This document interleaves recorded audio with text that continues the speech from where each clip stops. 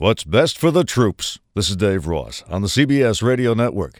In the tussle between the president and the Democrats over Iraq war funding, there's one thing that both sides agree on. It's all about the troops. The president says so. Surely we can agree that our troops are worthy of this funding. Harry Reid says so. A veto means denying our troops the resources and the strategy that they need. The funding bill was for the troops, and the veto of the funding bill was for the troops.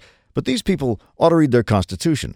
The troops, courageous and dedicated though they may be, have no special rights, and the founders intended them to be completely subject to Congress and the president. If the troops want to say, they have the right to vote like everybody else. In fact, how about this?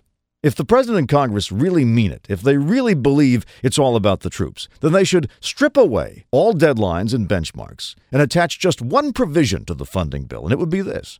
All soldiers eligible to serve in Iraq, whether on active or inactive duty, whether currently serving in Iraq or on standby at home, would get to vote on whether the occupation continues. If this is really about what's best for the troops, let's just ask them.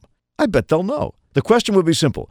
Do you want to continue the occupation of Iraq without deadlines or benchmarks? Yes or no? The troops would vote by secret ballot, just as they would in a regular election, and the commander-in-chief and Congress agree to abide by the results.